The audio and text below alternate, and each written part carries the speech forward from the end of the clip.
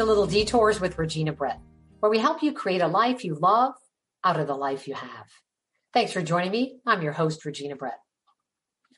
The first thing you notice when Katie O'Toole Smith walks in a room is her smile.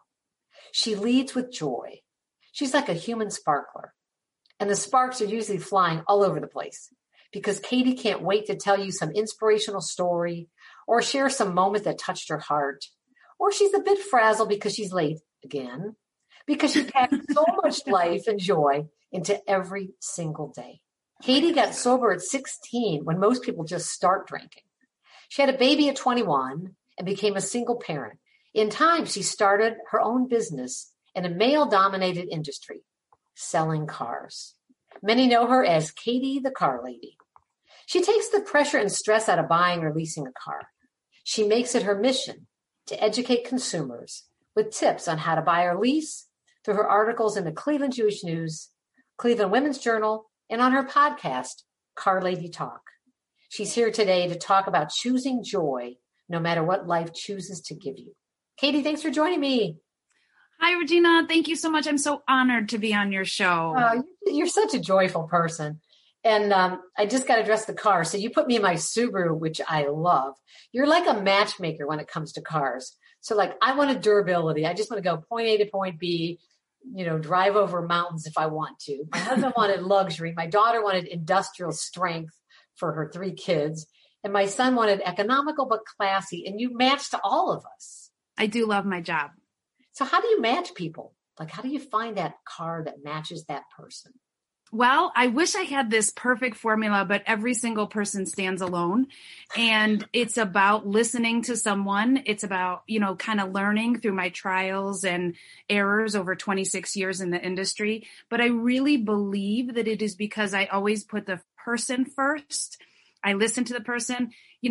There's people out there that, don't you measure how many cars you sell? I never measure how many cars I sell. It's never really about the car. It's about the person. And also, I believe if I do the right thing, then my business will grow. And that's what I love about you. I always tell people when they say, I got to get a car. I go, Katie will make it so much fun. She puts the fun in. I do love it. I do love what I do.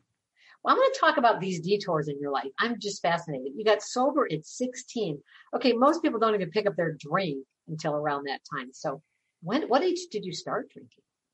A lot of people would say that, and it's true. I've heard many different stories over the years of what everybody's stepping stones or travels are through their drinking. For me, I was 11.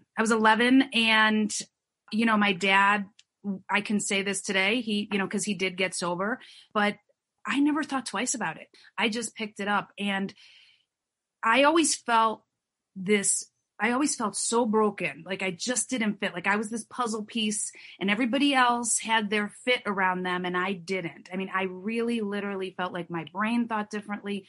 Everybody had some kind of manual. Everybody knew what the next right thing to do was. I didn't. And I felt like when I started drinking, it felt like alcohol filled in those cracks inside of me and made me feel whole. I mean, truly. Now today I get that through spirituality and a higher power, but really that's what it did. I heard somebody describe it. It's like if you swallowed an umbrella and it opened up and you finally felt like whole inside and full. And that's an incredible, I love that. Your dad was an alcoholic who stopped drinking. What made you quit, especially at 16? It's funny. I always say to people, I drank and used for 5 years, and people will say, "Oh my God, you're so lucky. You got here early." I didn't feel lucky. Whatever that time is that you come. But here's what I know.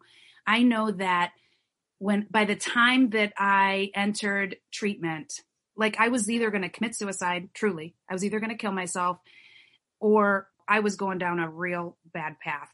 There was a social worker who intervened in my life at Brush High School. God bless that school. She intervened and loved me more than I could love myself.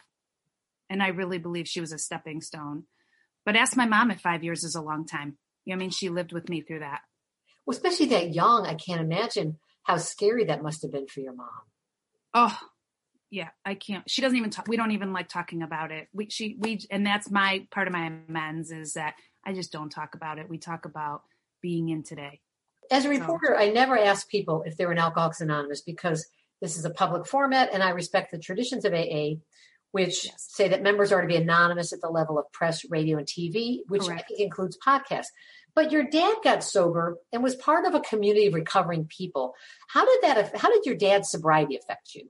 My dad, his drinking affected me just as much as his sobriety. And he was the person that I said, I never want to be like him. And I became just like him. I mean, him and I were like, our brains were exactly the same, even though our drinking was so different. But when my dad got sober, I watched him change the footprint he left on this earth through recovery. And he could finish my sentences. It was like our brains were the same. He got sober in 1984, and then I got sober in 1987. And I will tell you, he really connected me into that community. And he just had a group of people that loved me so much. But I watched my dad literally change as a human and become one of the most loving, caring, helpful people and of service. That he was my hero. I love that. I love that he would tell you, God kissed me on the forehead and gave me another day. What a great attitude to have toward life every day, to wake up like that. He used to always say, I'd say, Dad, how you doing today? He'd say, oh my gosh, God has given me so much. I need another arm. He was just so great. And he also would put me in my place when my gratitude was getting off key a little bit. And when he passed away, God rest his soul, there were lines out the door of people would tell me, your dad changed my life. They gave me little isms that he said.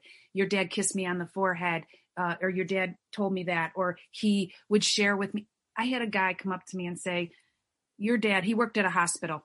He used to always say, there's a fine line between the person working there and the patients. But this guy came to me and he said, I just want to tell you, your dad sat with me the first night when I couldn't sleep. I was detoxing, and your dad sat up with me and read the book with me. And I get to continue to hear those stories. But you know what? He was an example. He was such an example. He used to always say, show me, don't tell me. Yeah. And he showed me. That's beautiful. Kate, I want to talk about, you had a baby at 21. I had a baby at 21 too, wasn't married, similar to you. And we did it in a time where it wasn't kind of a fashionable, kind of cool, hip thing. Nowadays, every movie star has, kids out of wedlock. And it isn't even called out of wedlock. But back then, there was a lot of shame. And I wonder for you, what was that like to make that decision that I'm going to have this baby, I'm going to be a single parent? I was terrified. I was in a interracial relationship, which was not thought of highly in the Irish Catholic world at that time. My father literally told me, he said, you have no right to bring this child into this world. By the way, she changed him. And I was terrified. And the man that I was with, who we both met when we were sober, and then he drank. So that was volatile. But he was adopted. And he said, if you give this child up for adoption, I will never forgive you. And I thought, oh my God, what do I do? And I just didn't know. And I did love this man. As much as we were not meant to be together, I loved him. But I was terrified, and I never knew what to do. And my mother said to me, if you have this child, you can never come back home. Oh, and so because the child would be part black. Because it was more of, she didn't want me. I was dropping out of college. Oh, I see. And she said, I'm not supporting this baby. My mother never had an issue with the fact that Brittany was biracial. Never. It was the idea of getting more on my father's side. Right. It was, that Irish Catholic man. So you got no support. You're 21 and neither parent's big on this. No.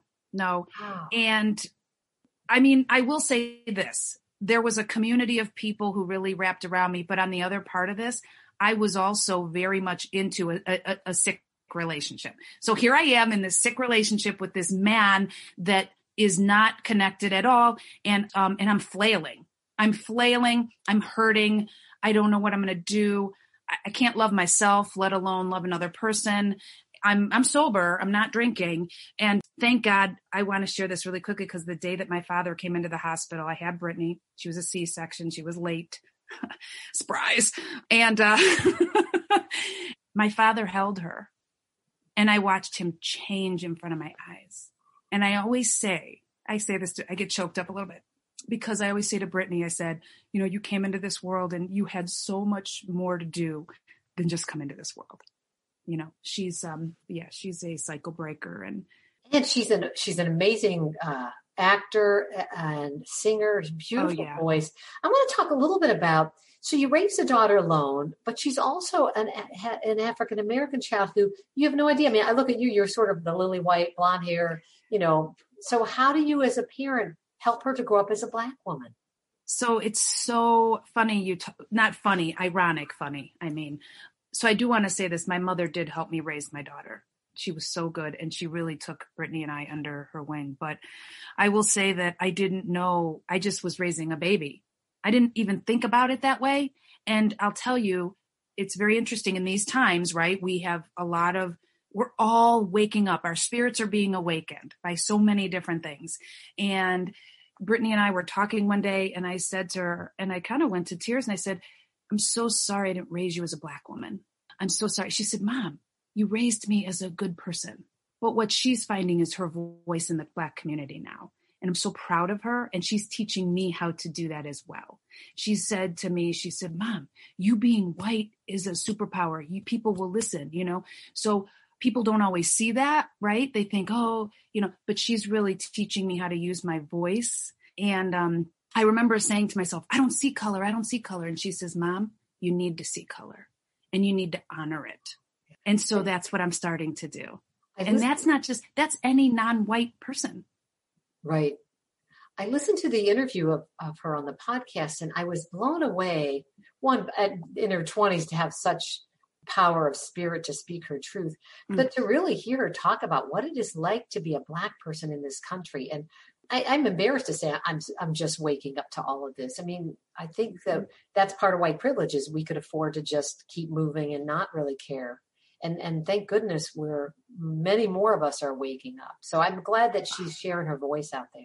Yes. And people think white privilege has to do with economics. And it's really important for me to say this. It has nothing to do with economics. It has to do with our skin is white. And I know when I say that, people get this uncomfortable feeling. Keep talking about it, even though it's uncomfortable, because it is helping our country continue to move forward. I totally agree. Well, we are already at the halfway mark, so I want to pause and thank you for listening to Little Detours with Regina Brett, and to our guest, Katie the Car Lady, Katie O'Toole-Smith. I know you have many podcast choices, and I'm grateful you chose to listen to mine. Katie, we could talk all day about your kids, your 3 daughters, your husband, your life, but I want to kind of move into the car business. The car business, most people, when they think of car salesmen, the words that come up are pushy, shark, ripoff, dishonest. I mean, I felt bad that has been kind of the label put on so many good people out there selling cars. Why did you choose to go into this line of work? So again, we're going to go back to being a single mom and not wanting to get caught in the system. Here I am, that single mom with a biracial child. I mean, there was a stigma to that. Right. And I said, I don't want to get caught in the system. And this guy offered me a job answering phones in his leasing company. And so I took it. And I thought I was like, oh my God, this is awesome. I'm getting paid. I'm going to be able to pay my bills. And when I say getting paid, it was just by the skin of my teeth getting by. But here I am, a single mom, and I started to learn. And I've learned over 26 years, but here's what I realized. There was a gap between a consumer need and an advocacy in this industry. And there was no advocacy in the industry. And it was so male dominated. And there was this also group of women who were business women, and they're smart and they're controlling the money in the household. And they want to be educated. They don't want to be talked down to. There's also that group of what I call my seniors that still want to be empowered to do business on a handshake, but you can't really do that in this world. And so it's kind of evolved. And I just started learning every single thing I could about the industry and realized there was a need and I could fill it. So what do you love most about it? I mean, most people, when you buy a car, it's exciting. You got that new car smell, which is probably some terrible chemical you shouldn't be breathing, but it's probably, so there's a business in there somewhere. There is somewhere. Somebody sprays new car scent or whatever. But, when you get a car, it's fun. When you get the keys, it's the process that's kind of can be painful. But what do you love about it, of that process? Because you go through it all the time, every day, every week. I love helping people connect dots. I love when people say, oh my gosh, I can do that. I have choices. Or, oh my gosh, I never knew that was the way that a lease was figured. Or I never knew there was a cost here and a cost there. It's empowerment of people. And when they say, oh my gosh, you helped me so much. That is like, or you helped me see it differently. That's what I love most, truly. Well, and I love your honesty. I had talked to you a while ago about getting seat covers because my grandkids have kind of destroyed the back seat of my Subaru. And you did some looking. You said, you know what? It would be cheaper to get them online than to go through the company. And I thought, who helps somebody do that to save money that they're not going to benefit? I don't know. You just always have done the right thing. And I hope that right comes back to you, those right consequences of being good in the world. Well, I will tell you that being sober has taught me how to do things differently. There was a time when I don't know that I would have made those choices, right? That has allowed me to change. And people, I don't even know how to put it into words, but yes, when I do these things for people, I don't go out there and do big advertisement that costs hundreds of thousands of dollars a month. And that's what it costs. Just so you know, when you see all those ads, people give me reviews. They share it on social media. They share with their friends, and it keeps my business growing. My business has grown amazingly. And it's not all about the dollar. It is about people saying, you helped me. Oh my gosh, go talk to her. You may not need to get a car right now. Maybe she's going to tell you to stay put. And I will do that with people. The guy I work with, he always says, why do you stay on the phone so long? I said, because I feel like I can't let them off the phone until I make sure that they're okay. So it's one of the best and worst things, I think. I shouldn't say worst, but, can be a great thing and a not so great thing, staying on the phone for 30 minutes to 45 minutes with somebody. I love it. I know you love it. So I want to move from talking about your career job to your kind of mission job. You're all about love and service. You help the community. Your passion is to really help women who want to get sober. You work with Edna House. Tell us what that is. So the Edna House for Women, I've been active. First, you're right. I love to help other women. When I was getting sober, there was a house called New Directions, and it was a sliding scale, and it allowed my mom to pay for me to get treatment. And so I just want to say that is really, really important to me when it's by the community and for the community. And so I chose Edna House. So Edna House for Women is a sober living house in Cleveland that for operational costs, they take no government money. And so there's like 47 beds. We just purchased the school next to us. We're starting to make us so women can stay longer, because we're finding that in the opioid crisis and in getting sober, that 30 days doesn't cut it. And so first of all, here's what I want to say about these women. These women show up for the community. I mean, I've met them. I go see them. They have to follow rules, but it's this community. We had this drive up fundraiser recently, and the people that showed up and said, oh my God, you saved my daughter's life. Oh my God, I would do anything for Edna. Oh my God. But they provide women who come in to get sober a safe place, whether they have money or not. They have a bed. They get them off the streets, and it's just a beautiful, very, very special place. It's actually in an old convent. I think that's pretty cool. We always say there's angels living in the walls.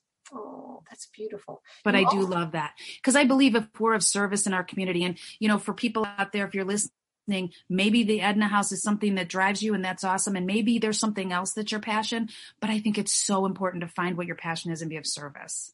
And I think that's the key. A lot of people think, oh, I should volunteer somewhere. I should donate. But to me, you find where you joyfully want to do it. You want to give your time. You want to give your energy, your money, whatever. There's like a joy attached to it. And you have this joy attached to helping broken women. Well, I heard somebody say that those cracks inside of us are the way God's light gets in. Because if I look at my life, every single time I had a detour, like you say, every single time I had a detour, someone was there to help me. Some woman was there to help me. And so because of that, I feel a responsibility to help others. I've heard people say, I didn't find the light. God came crashing through my darkness. Yes. Sometimes we don't have any effort left to even seek, but God will find us. Well, and it's funny, my dad, God rest his soul, he would say things like, his guys he worked with would say, what do I do? Oh my gosh. I don't know where God lives. I don't know where to find God. I don't know. And he'd say, that's okay. God knows where you live and God knows where you are. But I always thought that was so funny. They'd say, what do I do? Who do I pray to? Oh my God, I don't know what to do. He's like, that's all right. God already knows where you are.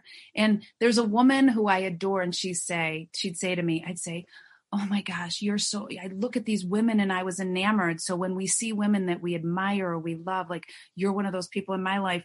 And she would say, you see it in me because it's already in you. And I love that. That's beautiful.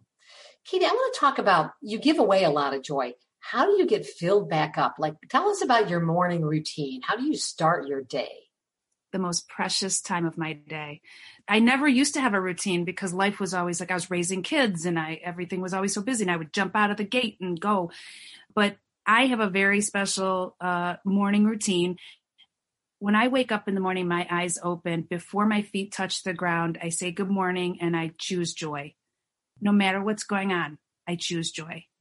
And then from there, I have my quiet, oh my gosh, coffee and quiet time is my favorite. Anybody that knows me, and I love to look out. I have this window in my TV room. It's like a French door, and I look out and I just say, hi, Mother Nature, I see you, no matter what's going on. Because I think that for me, it's so important to acknowledge that we just have so much going on in our world, right? So much divisiveness and so much. So I want to be part of seeing the beauty and the joy that's all around us every day. And you live in Northeast Ohio, where Mother Nature isn't always a gentle mother, so to speak. Yes, that's true. But she has been the last few weeks because it's fall. Oh yeah, but it's always interesting. It always is interesting. And one day in Cleveland, it could be, you could start the day at 75. By the time the day's over, it's like 12. You have rain, sleet, snow. Oh my gosh! Right. Like I'll go bundled up to work, and then I'd have half my clothes off by the end of the day because it started out at 40. And I was excited to pull out my sweaters, and then I'm pulling clothes off by the end of the day because it is always an adventure here with our weather. That's for sure. And that's one reason I love my car, because my Subaru, the whole back, I have this container that has like my snow shovel, my brush that I keep in there like all year. I have in assorted flashlights, flares, blankets. Like you just never know what you're going to get here. So you got to listen. I'll never forget the day we were at Panera and you opened up your thing. I'm like, what is this? You're like, survival, this girl. Is my ready for anything kit. I'm like, yeah. I even keep a jar of peanuts, and I keep an old coffee can and a candle and matches. I heard that if you have a candle inside of a metal can, it can keep you warm in your car for 24 hours. I've never, ever used it in my 64 years of life, but I am ready, girl. If I ever get stranded, I want it to be with you. I'm just saying. Got it, girl. There's something about that being prepared, because once you're prepared, like you're okay with whatever happens. And I think that's what you learn too in that kind of sober way of living. And as a single parent, like you're it. There's nobody to say, hey, get the spider out of the tub. You're the That's right. That's right. And when your kid needs to go to the emergency room, or when you have to call up when your kid's home sick, it's so funny. I think you will appreciate this and you'll find this hilarious. So my daughters have been coming home because a lot's going on in this crazy world, right? And so the other day I walked downstairs. Now we were empty nesters for 5 minutes. So any of you out there that are empty nesters, just be prepared, because here's what happens. We'll last long. I walked downstairs. There is paper on the floor and LaCroix cans and all this. I said, and this is what my daughter says. Aren't you grateful to have all your kids under one roof? They've learned from you. They're using it against you. Oh my gosh. But you know what? I'm grateful I have a home my kids want to come home to. And they love to bust my chops constantly. So Katie, how do you end the day? You start with all this joy. Your joy meter is like, wow. But by the end of the day, are you like bankrupt? Well, there's a couple things that have to happen. My dad, I always talk about my dad because I always feel him inside of me. And I always say, God, when I pray, I say, Dad, let me hear your voice on where I'm going here. But he would say, all of us have a cup inside of us. Now you can picture that cup however you want, but that cup has to be full, and then we give away the overflow. If we don't have it full, we're depleting ourselves. And so obviously in the morning I do that. I have a posse of women. I call them my posse. And Emma say, everybody needs to have a posse. They could be 2 people, they could be 5 people, but you have to have a posse, because they don't say if stuff's going to happen, when stuff's going to happen. And those are the people that I check in with, and we fill each other and we laugh and we joke, and even through COVID, right? And then at the end of the day, where most people work out in the morning, I get on the treadmill and I watch whatever I'm binging when I'm walking on the treadmill and doing my little workout. That always helps me. And I really fall into bed and I just really thank the universe and thank my higher power for a day, for another day, and whatever is good. There was something about that. I pretty much start the day the same way. Before I even get out of bed, I give thanks for another day of life and I surrender the day. Plan A is whatever God wants, whatever happens. Plan B is what I have on my giant to-do list. That's right. Really, it's like, I think I know what's going to happen today. What is that? God, we plan, God laughs. I've heard. Yes. I think God smiles like, honey, it's going to be even better. Because I really think it is this or something better. It's not, you get punished. People say, watch what you pray for. You might get it. I don't have that kind of God. What kind of God do you have? Thanks to you, Regina, who has been such a mentor and a teacher to me. You have taught me how to have an intimacy with God. I always had a God, but you said, you know what? If your God isn't big enough, if your God isn't this, you can get a new God. And I thought, really? You can do that? And you said, yes, you could do that. And when everything was hitting the fan and my dad was dying and I felt so just misguided, whatever, you said, God is big enough. And I think then I really started to become intimate. And intimacy can mean different things to different people, but my God loves everybody. I share my God. When I meet women who are struggling, I'm like, listen, my God's got you. You pray to my God. And I just have a very all-loving God. My God doesn't exclude, is always inclusive. My God, yes, lets us learn, but my God is just a very loving, kind, walk us through shoulder to shoulder kind of God. I love that. I have a friend, Brian, who says, instead of telling God how big your problems are, tell your problems how big your God is. I love that. And that's so great. It reminds me of the movie Jaws when they realize how big the shark is. They go, we need a bigger boat. I always say you're going to need a bigger God. You got a big problem, you need a bigger God. I love that. I don't know how many things that you've shared with me about your God and your spirituality that I've shared with other people. And isn't that the magic? I mean, somebody gives it to you and you share it with someone else and then they share it and they share it. And kind of like that, if anybody, I don't know how old people are for that Fabergé commercial years and years and years, and so on and so on and so on. That's too funny. It's interesting, the whole idea of God. I was on a retreat in Genesee in New York, and the monks read this book of Psalms. And in one of the Psalms, it said, and I will come to the altar of God, the God of my joy. And all of a sudden, I'm like, that's the God I want, is a God of joy. Yeah. And I had that, but it was covered up with a lot of the Baltimore Catechism. You're black when you sin. Your soul's black when you sin. And God's the boogeyman. And you got to kind of like walk through this minefield to get God to love you. And a God of joy who celebrates you as is. And that's kind of what I see in you. You live that joy. You really live that joy every day, Katie. I love that you shared that because I feel the same way. My God is, and I'm like you. I mean, I grew up with a God that just was a punishing God. And for some people, whatever your God is works for you. That's great. But when I had my daughter and I was out of wedlock, I thought, oh my God, what am I going to do? She's a sin. Like that's how I was raised. Right. And now I know she's the greatest gift. That was one of the greatest gifts ever given to me. So like you said, I was able to connect to a God of joy and love. I feel the same way about my daughter. When I had her at 21, I remember thinking before, while I was pregnant, saying, okay, God, I'll never do this again. Just make me not be pregnant. That prayer, the prayer you prayed in the bathroom stall in the bar, like, please give me a ride home. I'll never do this again. Please make us not pregnant, God. The give me prayers. And I look back, oh my God, greatest gift in my life.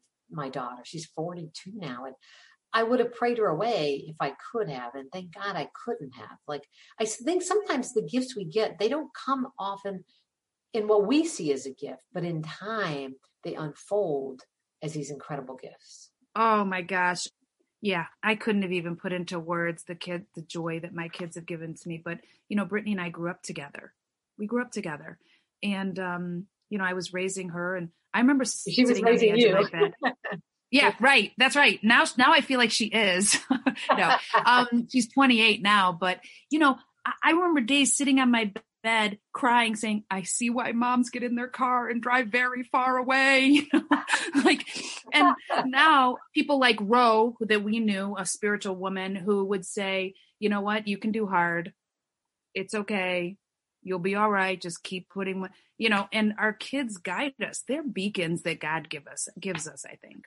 They are. Well, Katie, we are out of time. I want to thank you so much for joining us and sharing your joy. Thank you so much. Tell us the best way to connect with you on your website, social media. What's the best way people can find you? Well, first of all, thank you. It's an honor to be on your podcast. And the best way to find me is on social media. I'm always around. So Katie the Car Lady on social media, which is Instagram or Facebook, Katie O'Toole Smith on Facebook. And I have a website, katiethecarlady.com. If you ever have questions, I always tell people, don't be afraid to ask questions. I will always answer it. It may or may not be the answer you want to hear, but I will always share what I know to the best of my ability. I love to help people. Well, Katie, I want to thank you. My biggest takeaway today is that cup. I can't give away what's not in my cup. I've got to keep my cup filled. So the goal is to be on empty at the end of the day, but I can't start the day empty. I got nothing to give. Nope. So thank you. Nope. Katie, let's close to your answer to this question. What is the best thing you do for yourself every day to create a life you love out of the life you have? My first thing is I choose joy. I choose joy every day. And that is one of the best things that I do. I try to bring love to every situation. How can I serve here? I spend so much time being, resentful because things weren't going my way. And so now every time before I walk into a situation, I say, how can I serve here? How do I bring love into this situation? And you know what else? There's no big deals. Life is short. There's no big deals. We just got to learn to take it and pause, because that's where God is in our moment right here. Be where my feet are. My friend Sherry always tells me that. She says, be where your feet are. What time is it? Where are you? That's the only place you can be right now. And those are things that help me just stay in this moment where we all are present right now, right here with you. Oh, thank you so much, Katie. And again, I appreciate your time sharing today. Thanks for listening to Little Detours with Regina Brett. If you want to know more about today's guest and topic, head to my podcast page at reginabrett.com. There you can also subscribe to my email newsletter so you never miss an opportunity to be inspired. For more episodes, you can subscribe at Apple Podcasts or wherever you listen to your favorite podcasts. While you're there, please rate and review my show so we can reach and inspire even more people. Thanks for joining us today. Now go make something possible.